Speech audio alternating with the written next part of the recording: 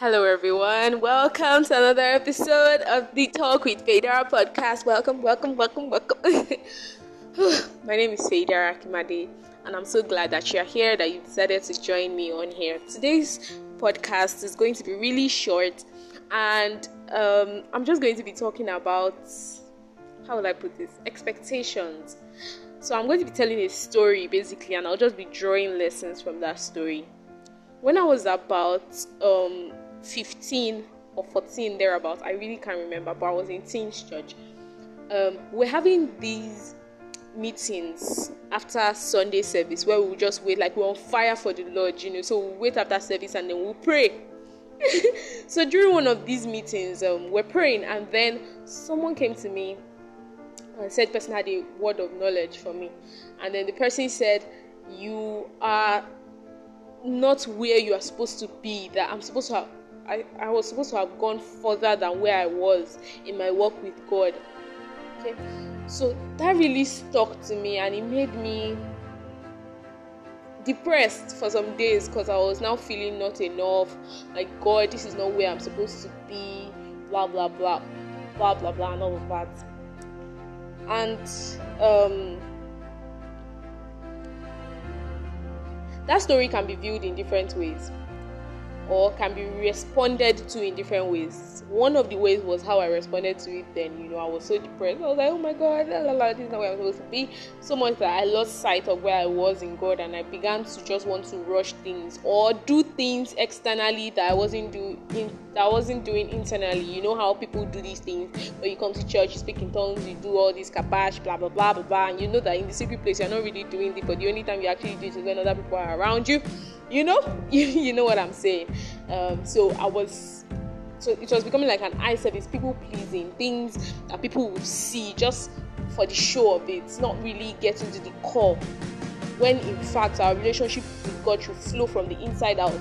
One mistake people make when they are called by God is that they want to run directly into what God has sent them to do, when in fact a call to purpose is first of all a call to deeper fellowship with God.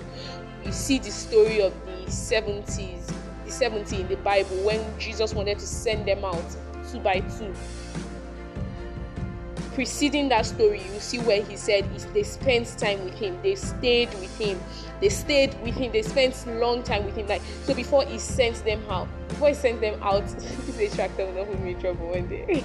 Before he sent them out, he made sure that they were deeply rooted in fellowship with him. So when God calls you to do something, it's first of all a call to a deeper fellowship with God. Okay, so another way I could have responded to that was by, taking it and saying, "Oh God," or like taking it like, "Oh God, I know that you want a deeper fellowship with me. How can I, So which just brings me to critiquing. I'm just really going around the bush, but I'm sure you guys will get something from this. I'm very sure. Very, very sure. When this guy told me this, he told me, like, he didn't tell me in my ear, he told me presence of like people. So I was like, oh my God, I'm not where I'm supposed to be.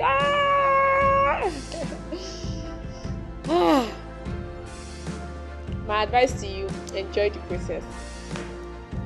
process. So this was basically a rant, a bant, I don't know what to call it, but guys, this past week I was just really overwhelmed with the number of tasks. I just wanted to just stop everything and just not do anything at all, but I told myself I have a commitment to this podcast, and I'm going to show up every weekend, even if it is a rant like this, as long as it's inspired by the Holy Spirit. I told him, should I talk about this? And he was like, I have blessed this, talk about it. So I'm sure that he's going to speak into the heart of someone that is trying to maybe rush the process with God, that God is reminding you that in the everyday, in the mistakes, in the, I was telling a friend yesterday, purpose boils down to your everyday actions, what you are doing today, because it's the things that you do daily that will sum up your weekly life, that will sum up your monthly life, that will sum up your year, that will sum up your entire life. So it is what you are doing today. What are you doing today? How are you listening to God's voice today? How are you dying today? Paul said, I die daily. So how are you dying today? That is how you come together. That comes together to become, oh, this is my purpose. This is what I am doing for the kingdom of God, obeying God's voice part-time.